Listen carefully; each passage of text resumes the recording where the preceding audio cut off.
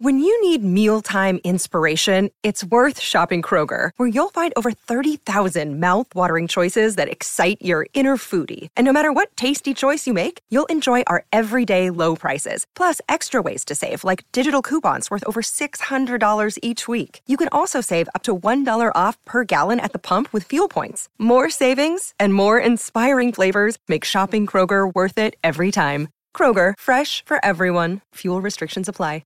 Another day is here, and you're ready for it. What to wear? Check. Breakfast, lunch, and dinner? Check. Planning for what's next and how to save for it? That's where Bank of America can help. For your financial to-dos, Bank of America has experts ready to help get you closer to your goals. Get started at one of our local financial centers or 24/7 in our mobile banking app. Find a location near you at bankofamerica.com/talktous. What would you like the power to do? Mobile banking requires downloading the app and is only available for select devices. Message and data rates may apply. Bank of America N.A., member FDIC.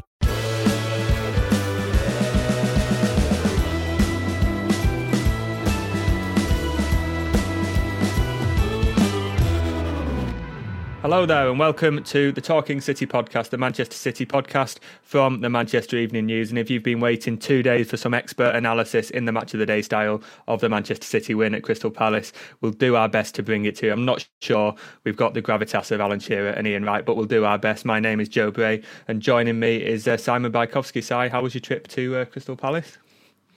Yeah, it was very, very nice, thank you. Back a bit later than planned, but all okay. So a nice Saturday all in all, just kind of trying to have some kind of normality amid the BBC eating itself. Yeah, and we'll try not to do that in the next half hour when we're talking about City. And I did see some nice sightseeing pictures of your journey to Selhurst Park, but we'll talk about the game. Let's talk about the game. No, let's talk about the journey, because I don't want to be a grumpy old northerner, but just like so many trains to Crystal Palace, which is like probably. I think it's twice the distance from Crystal Palace to St Pancras in a car as it is from me to Manchester, and yet there are so many more trains that go direct, and they actually turn up on time and are not cancelled overnight. It's incredible, and it was a very scenic train through St Paul's and over the London Bridge, so it was a very nice start to the day. And Crystal Palace is it's kind of one of the more atmospheric grounds, isn't it? Like the fans are close in on you, but everything's quite close. The players have to kind of walk very closely past you to get anywhere, so they struggle to get away from you, which is nice for a change. Yeah, that very much helps when you want to get one of them for a chat. I remember when I went to Palace a year or two ago, it took me an hour after getting off the M25 to get to Selhurst Park in the car, and your lovely train journey sounds far better than that horrible hour that I had. But yeah, no, City were quite good, weren't they? It was a 1-0 win, Erling Haaland penalty. They had to sort of be patient, let's say, for large portions of the game, but that feels like one of those wins that you look back at and think that's a title team, that. Yeah, I was having this discussion at half time with someone that, had they scored, it would have been a really good half, but because they didn't score, it was kind of like, well, that was nothing really happened. And I don't know whether it's kind of, you learn to sort of pay attention to what Pep Guardiola says more and more. It was kind of like, yeah, well, actually, you can't expect Man City to create too many chances because Crystal Palace guys, they're really good, and they were for most of the game.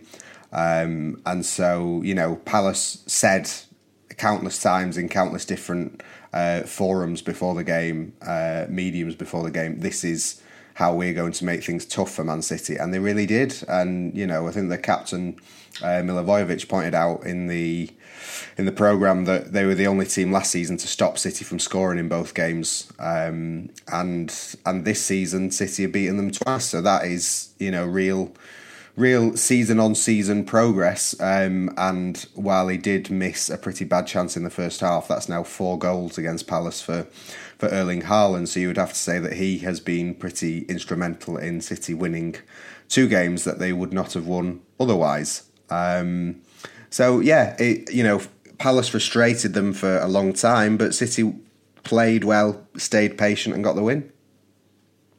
Yeah, I think that was, especially when it got into the second half and City were on top. And on Sky Sports, they kept saying Crystal Palace have not had a shot on target for 2 games. They've still not had a shot on target. And it felt like one of those games, maybe a little bit like the Nottingham Forest one, where it was all City, but it just wouldn't go in the back of the net, and they just had to keep working hard and keep trying to sort of find those avenues, and they did in the end. And it was quite a simple routine, wasn't it? That it wasn't scientific, it wasn't a big long sort of flowing move. It was just a short corner. Ilkay Gundogan was alive to it, and Michael Olise somehow decided to clatter him over in the box. And I think it came like about 30 seconds after another penalty shout, which wasn't really a penalty. It was never going to be given, but the referee must have thought, oh, fantastic, I don't get any scrutiny on that previous decision, because this is one of the easiest decisions he'll give all game. And yeah, Erling Haaland steps up. What was the atmosphere like in the ground? Was the frustration from the Crystal Palace fans? Because I would imagine they've worked so hard, they've played so well defensively, and then they just do something stupid like that. Yeah, not as much as I would have thought. There was plenty of goodwill towards Vieira kind of before the game and signing autographs and everything. And even at the end, I kind of feel like they recognised that Palace did play very well, but we're also up against a very good side in City, who sort of were set up themselves not to give Palace anything. And I suppose whether by luck or design, City got their break by City broke Palace's kind of resistance by exploiting kind of one of their worst defenders in Olise. And that was enough to do it. But it was a very good test for City, and Palace did play very well. I was kind of reminded of Palace Liverpool a few weeks ago, when Liverpool, I think, were coming in off the back of a very good result. My FPL history would think so, because I think I had a few players and then they did nothing. But and Palace just kept Liverpool at bay, and they had a few chances and Liverpool had a few chances, but it was 0-0, and it was like, well, that was a good draw for Palace, but also kind of an example of why Liverpool are not challenging for the title. And you feel like City scoring and winning the game is kind of why they are and why they're good enough. And had they not scored, I would probably be saying that is maybe why Arsenal are as far ahead as they are. But they did score, so I'm going with the narrative. Well, it's those sort of 1-0 games that can go either way, and it probably backs up what Pep Guardiola was saying, say at Nottingham Forest, where City dominated so much and should have won but didn't. And it's just that one goal, that one moment that really counts and changes how you think. I'm just looking now, Liverpool came into that game on the back of a 2-0 win at Newcastle. They did get trounced by Real Madrid in the week before, but I see your point. And Palace also held United as well, didn't they? They're not a bad team at home. They've caused City a lot of problems, especially in the reverse fixture as well. They went 2-0 ahead for, two pretty simple set pieces, but they still had to do it and went ahead 2-0 at the Etihad. And I think that was playing on Guardiola's mind, wasn't it? That if City let Palace sort of do what they can do, they will punish you. I asked Pep before the game and I said, is there any temptation to look ahead to the big week that you've sort of previewed and said it will be a defining week in the season? And he said, if we do that, we'll disrespect Crystal Palace and we'll come undone. And he named about 4 or 5 Palace players who absolutely rightly could cause City problems, and I think he did well by focusing on that and adjusting his team selection to account for the set piece threat, and the tactics as well were it wasn't a free flowing City side, because if you go sort of committing men forward, then Palace have those players like Zaha and Ayew and Olise who can break and can cause you problems. So I think Guardiola would have imagined a kind of game like that. It was exactly the kind of game that you would expect at Crystal Palace, wasn't it? And City now have quite a good record at Selhurst Park. They've not conceded for a while, but none of those games have been easy. It's always quite a grind down there. So I think Guardiola is aware of that, and you feel like increasingly so. Yes, he's been here 7 years, but he's always aware of what different grounds can do and how different games will set up. So I think, all in all, a 1-0 win from the penalty spot, it might look on the face of it as, maybe you got lucky or whatever. I think that was a very well engineered result from City, and it's also good to see Erling Haaland back in the goals. I say back in the goals because he's what, on 33, 34 now, but he has slowed. His rate has slowed, but these are the moments where you need him to show up and stay calm and just put the ball in the back of the net. And he looked like a player who had not a point to prove. Would you say he was very emotional, let's say, at the end of the game? Yeah, he was. He kind of went over at the end of the game to the City fans to applaud them, but also was kind of cupping his ear towards the Palace fans behind the goal. I hadn't really heard any stick that he'd been getting, but he clearly felt that there was something to be said. He's kind of, as much as he's got ice in his veins, he's a very emotional guy and heart on his sleeve when he plays. And you could kind of feel the relief from him when he got the chance to score from the spot, and then also when he scored. But I think it's important that relief was there from before he took the penalty, which kind of shows you that this is a guy who does expect to score. He was like, thank goodness I've got this chance to make up for the earlier one. But yeah, he said in an interview afterwards, he said he was asked sort of what were you thinking about before you took the penalty, and he said the celebration. So that tells you some kind of special thing about what a special player he is. And yeah, it does feel like he hasn't scored that many goals lately. However, that is got league goal number 28, and we have 12 games to play still. So yeah, but he hasn't scored the bulk of his goals away from home either. He's been kept a lot quieter away. So, a very important goal. And like I was saying, like, he's been bought for the big moments in the Champions League and the Premier League, but the big moments in the Premier League can come away at Crystal Palace or at home to Crystal Palace when you're 2-0 down. You never really know until it happens where your season-defining moments in the league are going to be. And it was, a huge kind of celebration from Haaland, both when he scored and then shortly afterwards when City won the game. Very, very happy guy. Afterwards, he was sort of laughing and joking, and I think he roared as he came back into the dressing room after his media duties. So he was very happy indeed with that win. And yeah, because that penalty allowed him to change the narrative from another bad miss to another match-winning performance, basically, with his penalty. Yeah, and like you say, that is what City bought him for, those sort of cool moments. And I think in one of his interviews he said we'd seen Liverpool drop points where they lost at Bournemouth. And if you compare that goal where Mo Salah had that penalty and he blazed it almost over the stand, you can that whole game was changed. Liverpool were never getting back into that game after that penalty. City had that penalty, scored it, and controlled the game from then on. And I mean, you compare City's result at Bournemouth, where they dominated. Bournemouth were good in the second half, but City were 4-0 up by that point.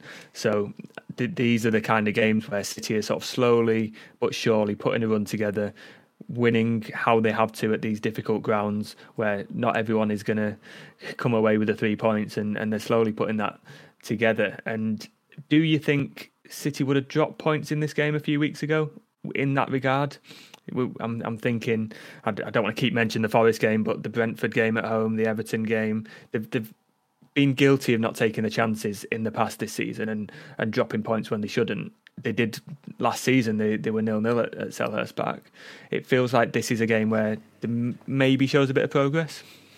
Yeah, I think so. I think there was a bit of relief in the press box for the sort of City correspondents, because for a long time it was looking like we were kind of set for another game where City would drop points and nobody would be particularly pleased to have seen that 90 minutes, but Guardiola would come out with some justification afterwards and say, well, we didn't concede any chances, we kept Palace to a minimum, and we created, at least one, maybe a few chances to win the game. And you sort of go, well,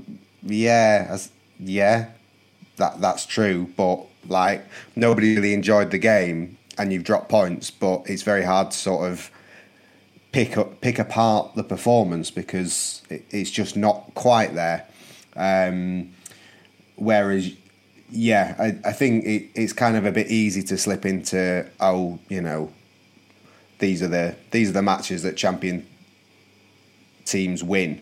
But at the same time, there's a lot of truth in that. And City knew they needed to win, and they did enough to win the game, enough to take the lead, and then enough to protect that lead. So it was a really, really professional performance, and all they can do is put pressure on Arsenal, really. And that is exactly what they weren't doing, say, at home to Brentford or when they went to Nottingham Forest. I think when they went to Forest, Arsenal were the early kick-off and were at Aston Villa, having lost to City in the week, and were behind Aston Villa, and Kyle Walker got off the team bus and said, we're all aware of the Arsenal result. And then, Arsenal ended up winning and City kind of blew it. So in that sense, it is progress for City. But I think also you can put it together with these 7 games beforehand that they've... I think it's now 6 wins and 2 draws in the last 8 games, and say that block of games, there is not a bad performance in them. And that is very, very promising for what lies ahead.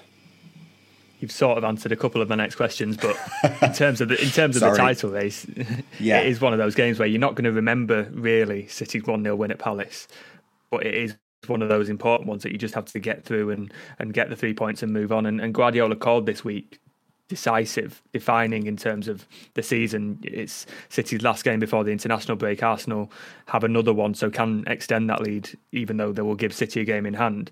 But Guardiola knew how important this game was just to get those 3 points on and do what City could do, and then go on, and we'll talk about the Champions League and FA Cup later in a little bit. But no, I think these are the games where City need to show Arsenal that they are improving, they are just going to win. Whatever they have to do, they don't have to play that well, or they played well, but not sort of pretty, not sort of free-flowing football. And yes, Arsenal went and beat Fulham, didn't they, quite comfortably on Sunday, but City can't do anything about that. And it seems like for months, all the players were talking about, let's put a run together. We need to put these sort of long runs of 10, 15, 20 games where we're not losing, which is, those are the runs that have defined previous title races. They've been saying they need to do that and then not backing it up on the pitch. I think now they are backing it up, like you say, 6 wins, 2 draws. If they can get through this week with 2 more wins, Guardiola will be happy because they're still in 3 competitions. That'll be 10 games, and I think that would be a real message to Arsenal, whoever they've got to play, that City aren't going away. And I think players like John Stones and Erling Haaland said that, didn't they, after the game, that they can't do anything about what Arsenal do. They can only look after themselves, but they have to just keep winning and show Arsenal that they're not going away. And it does feel like every game there's now a question. Well, there was anyway, but there's questions about Arsenal in the title race, and the answer's pretty much the same, isn't it, from Guardiola? But until they get a chance to overtake, then I think we'll be seeing the same thing, won't we? Yeah, but like you say, it's really important because Arsenal do play again before City play. So had City dropped points this weekend and then Arsenal smashed Fulham, and the gap is 7 points and then 10 points if Arsenal win again. So City have gone from a place where they could have reduced the gap to 2 and now suddenly it's 10.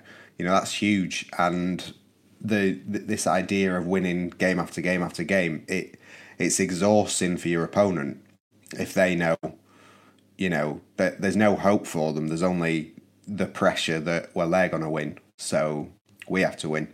And Arsenal have dealt with it superbly.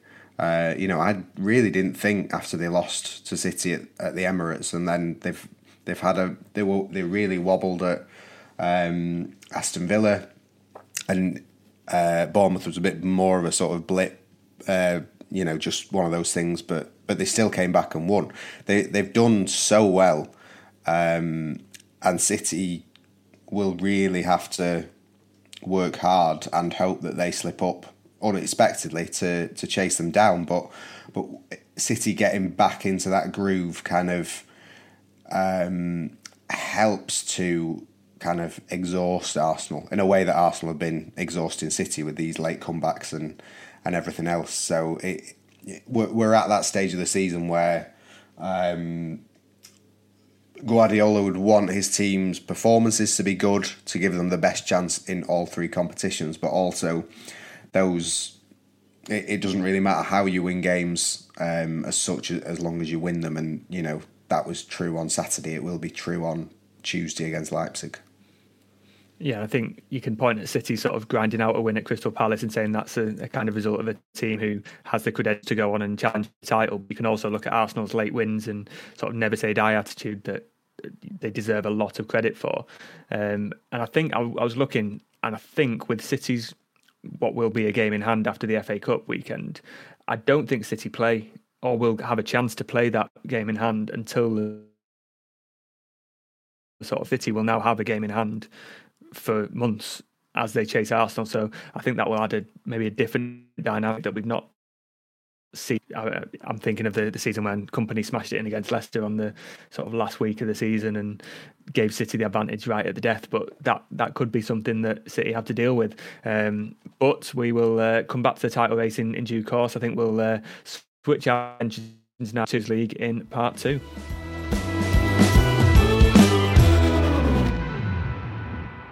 With threats to our nation waiting around every corner, adaptability is more important than ever. When conditions change without notice, quick strategic thinking is crucial. And with obstacles consistently impending, determination is essential in overcoming them. It's this willingness, decisiveness, and resilience that sets Marines apart. With our fighting spirit, we don't just fight battles, we win them. Marines are the constant our nation counts on to fight the unknown. And through adaptable problem solving, we do just that. Learn more at marines.com.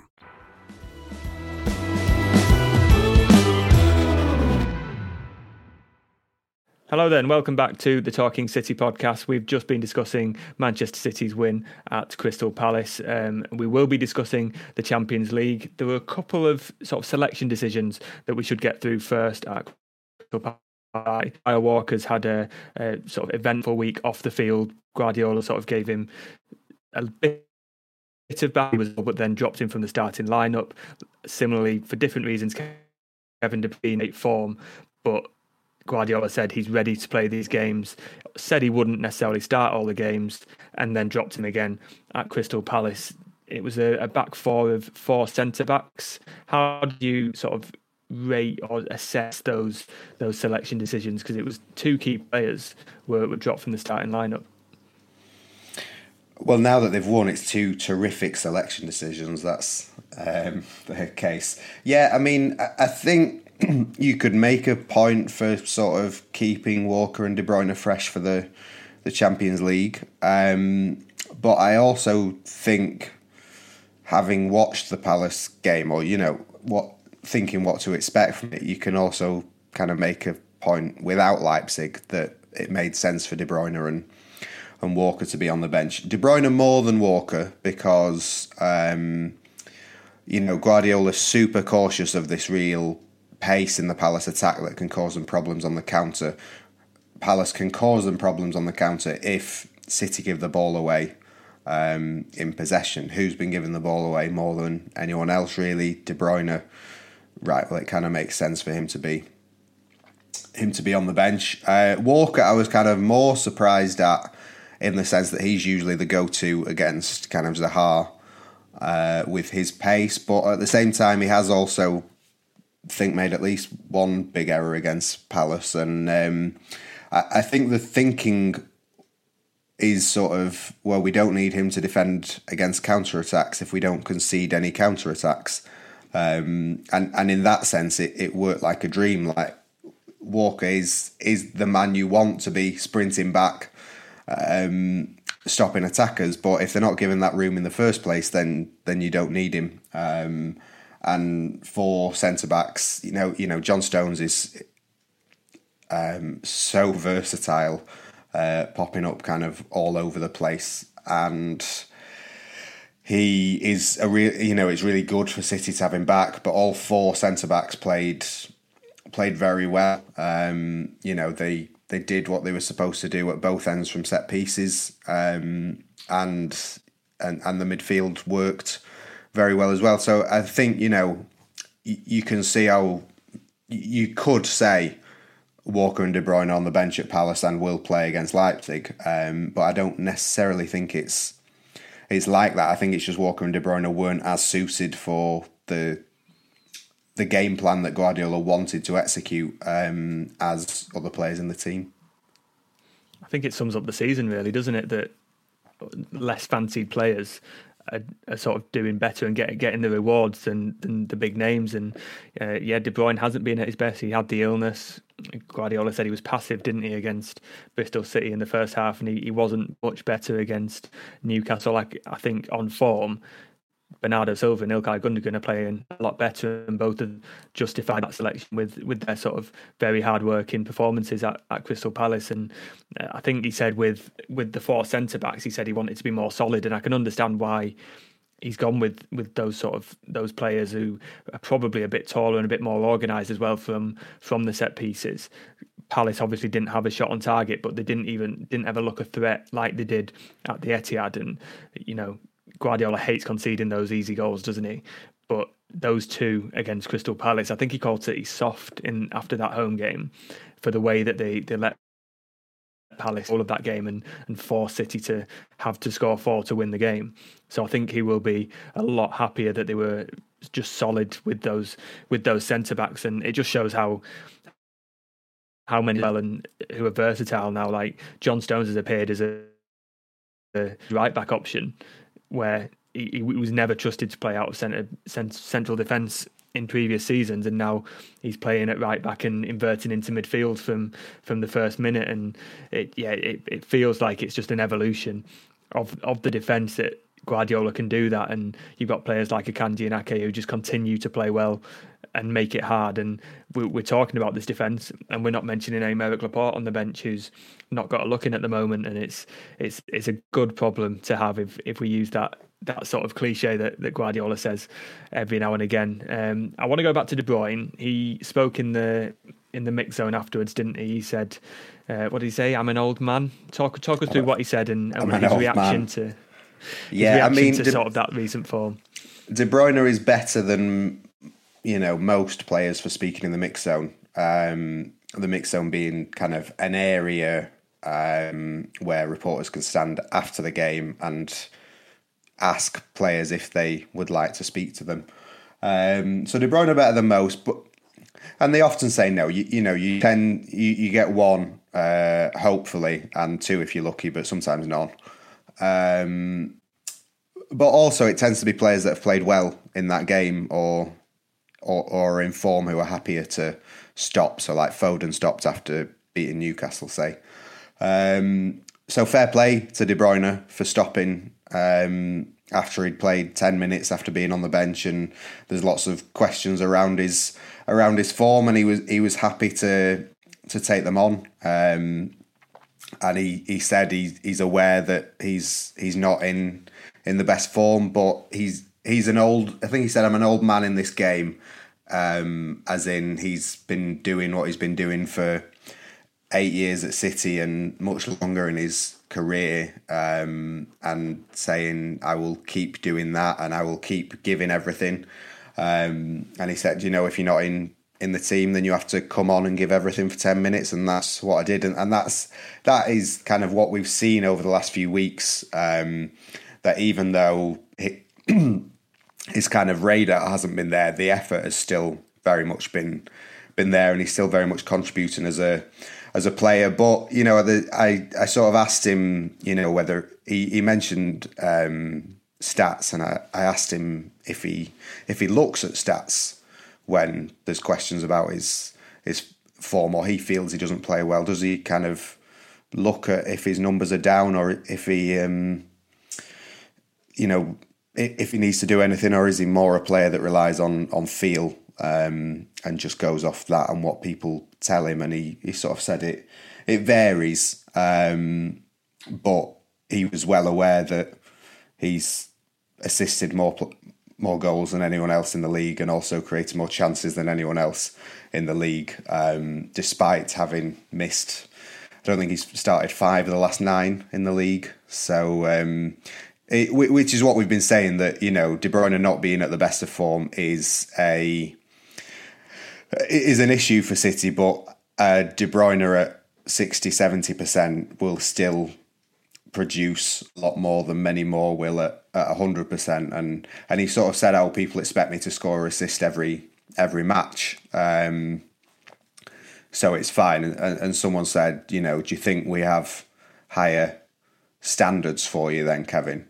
And he came back and said, I have higher expectations of myself than you will ever have for me, which is very, very typical of De Bruyne, and absolutely fair to say. He knows that he's not at his best, but he is trying and working very hard to get there, and he's still contributing to the team. He came on at Palace and did a job, and there was one absolutely glorious crossfield ball for Grealish that he picked out as if it was nothing. So there's still plenty there, and I think he's speaking to us today again in the press conference before Leipzig. So I'm sure he will have even more to say. But he is an old head. He's 31 in this team, and he's been through a lot. And he might not be as fresh as he was when he was 21, but he's still got a lot to bring, I think. I think he deserves a lot of credit as well for coming up and, like you say, when it's not going well, taking those questions. It's not the first time he's done it this season, but it's so easy for him to be able to walk past and say, no, I've only played 10 minutes and I don't have anything to say. But he does come on and answer those questions, and he's probably going to be in a stronger position for it, for being honest and open and saying that. And that answer where he says he's got higher expectations than anyone else is it feels typical of him. But I'm just looking at his stats now. He's got 18 assists across all competitions this season. He's got 13 in the league, and we keep saying every week, don't we, that even De Bruyne at his worst could still go and break his own assist record. Yeah, and it's kind of like Haaland. Like, we expect so many goals, but Haaland has dominated so much of the coverage this season that De Bruyne has almost been forgotten about. And then it's like, oh yeah, we do expect De Bruyne to just find Haaland every game. Sure, I'll have a lot to say about that when he speaks to the media before Leipzig, and we will now go ahead and talk about Leipzig after a short break.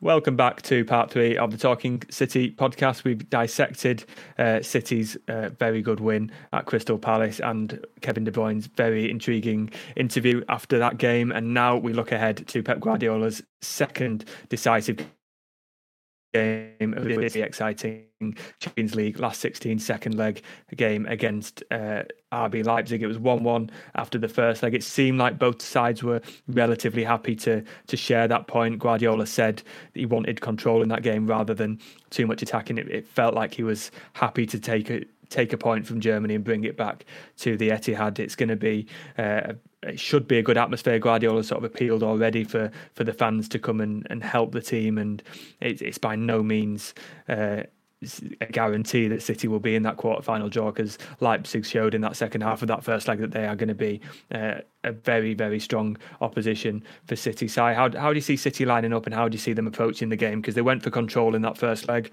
Did they do the same at the start of this second leg and then go for attack, or did they just come out and try and blitz the opponent? Yeah, it's going to be really interesting. Leipzig did to City in that second half what few teams have been able to do this season in terms of kind of wrestling control away from them. And, you can kind of, City put in a very good performance against Newcastle, but also Newcastle missed a number of very good chances, and you can kind of see if City are that open again, they run the risk of Leipzig taking those chances, despite kind of the key absences they've got in attack. It's set to be a very exciting night, which is very good and not something that we can say very often at the Etihad for Champions League last 16 games, because normally City have won 5-0 in the first leg and the second leg is always a bit, opportunity to rest, but there's not much to go at. It's very rare that you get a game at this stage at the Etihad that has jeopardy. I think everyone will be more up for it than they usually are, which can only be good for everyone. But it's kind of a test of City's sharpness, I would say. It's always Champions League, how sharp, clinical can you be? And it's because if they're not sharp on the night, then they're out. And all this sort of good performances and good run and 8 games very well that we've been talking about kind of gets kiboshed if City lose tonight, because one of their main objectives for the season will be over. So it is kind of do or die. You need to turn up and win this game by whatever means necessary. Yeah, I think if you go out to Real Madrid or Paris Saint-Germain or Chelsea or someone like that, as City have done in the past, you can say, oh, do you know what? It was another team who's up there challenging for the Champions League. If you go out to Leipzig, they are a very good team, and Guardiola won't let you forget that. But it will be looked at externally as a last 16 exit when City should be competing to be in the final. And I think the team selection is going to be one of the most interesting of the season. And I'm looking at who played in Leipzig, and it was the game where Walker was essentially a right winger, and it allowed Mahrez and Grealish to play sort of inside the channels, if you like, and Bernardo Silva was there but not really the left back, and Nathan Ake was sort of in a back three and patrolling. And it seems like those experiments have disappeared a little bit over the last couple of games. It's been a definitive back four with Ake as the left back in the last couple of games. So it will be interesting to see how Guardiola wants to approach that game, and does he want to bring Bernardo back as sort of a false left back, if you like, or is it going to be more of a definitive back four as he played at Crystal Palace? But then do you play Kyle Walker again? Does Aymeric Laporte come back in? There's only one or two, maybe 3 players who you can think, yeah, they're guaranteed to start, and I would say that's Haaland, Rodri and Ederson. I think apart from that, there's probably no one else who can confidently say I will start. And like you say with Haaland before, he's scoring a lot of his goals at home. Now, in the Sky Sports build-up to the Palace game, they had a stat about Jack Grealish, which said in the Premier League, so not the Champions League, but in the Premier League, all of his goals and assists have come away from home, and he's got a better success rate of his dribbling. And now City and home and away tactics are different, and how opposition sides set up are different. But that sort of made me think, does he start thinking about maybe Grealish not playing these sort of games, even though Grealish offers so much control and has been playing so well and seems to have that left wing place locked down. I don't think, even though we think, yes, he's been playing 10 games out of 11 on that left wing, he still probably has to fight for his place as well. So no, we predict this team every week, don't we? I've got no idea what Guardiola's going to do, what I'm going to suggest. I'm lost for ideas for this one. Yeah, and that in part speaks to kind of how good Leipzig have been at challenging City, because after that second half, and also kind of Guardiola going on the pitch afterwards and saying to the players, that was really good. That was exactly what I wanted from you. Don't let your heads go down.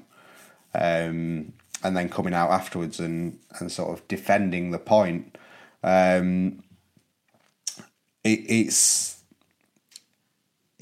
We're not used to seeing City in this position. And so we're not used to how they will get out of it, and where they want to be in the quarterfinals. I think there will be, I kind of think it's unlikely that Laporte will come back in just because he's not played many matches recently, and that's a separate bubbling topic that's maybe for another podcast. But Akanji, Ake, Diaz, and Stones are all such good options. I think at least 3 of those start, if not 4. But then I'm also thinking, well, is Rico Lewis an outside bet to come in instead of Walker and play that kind of multifunctional role? I'm not sure.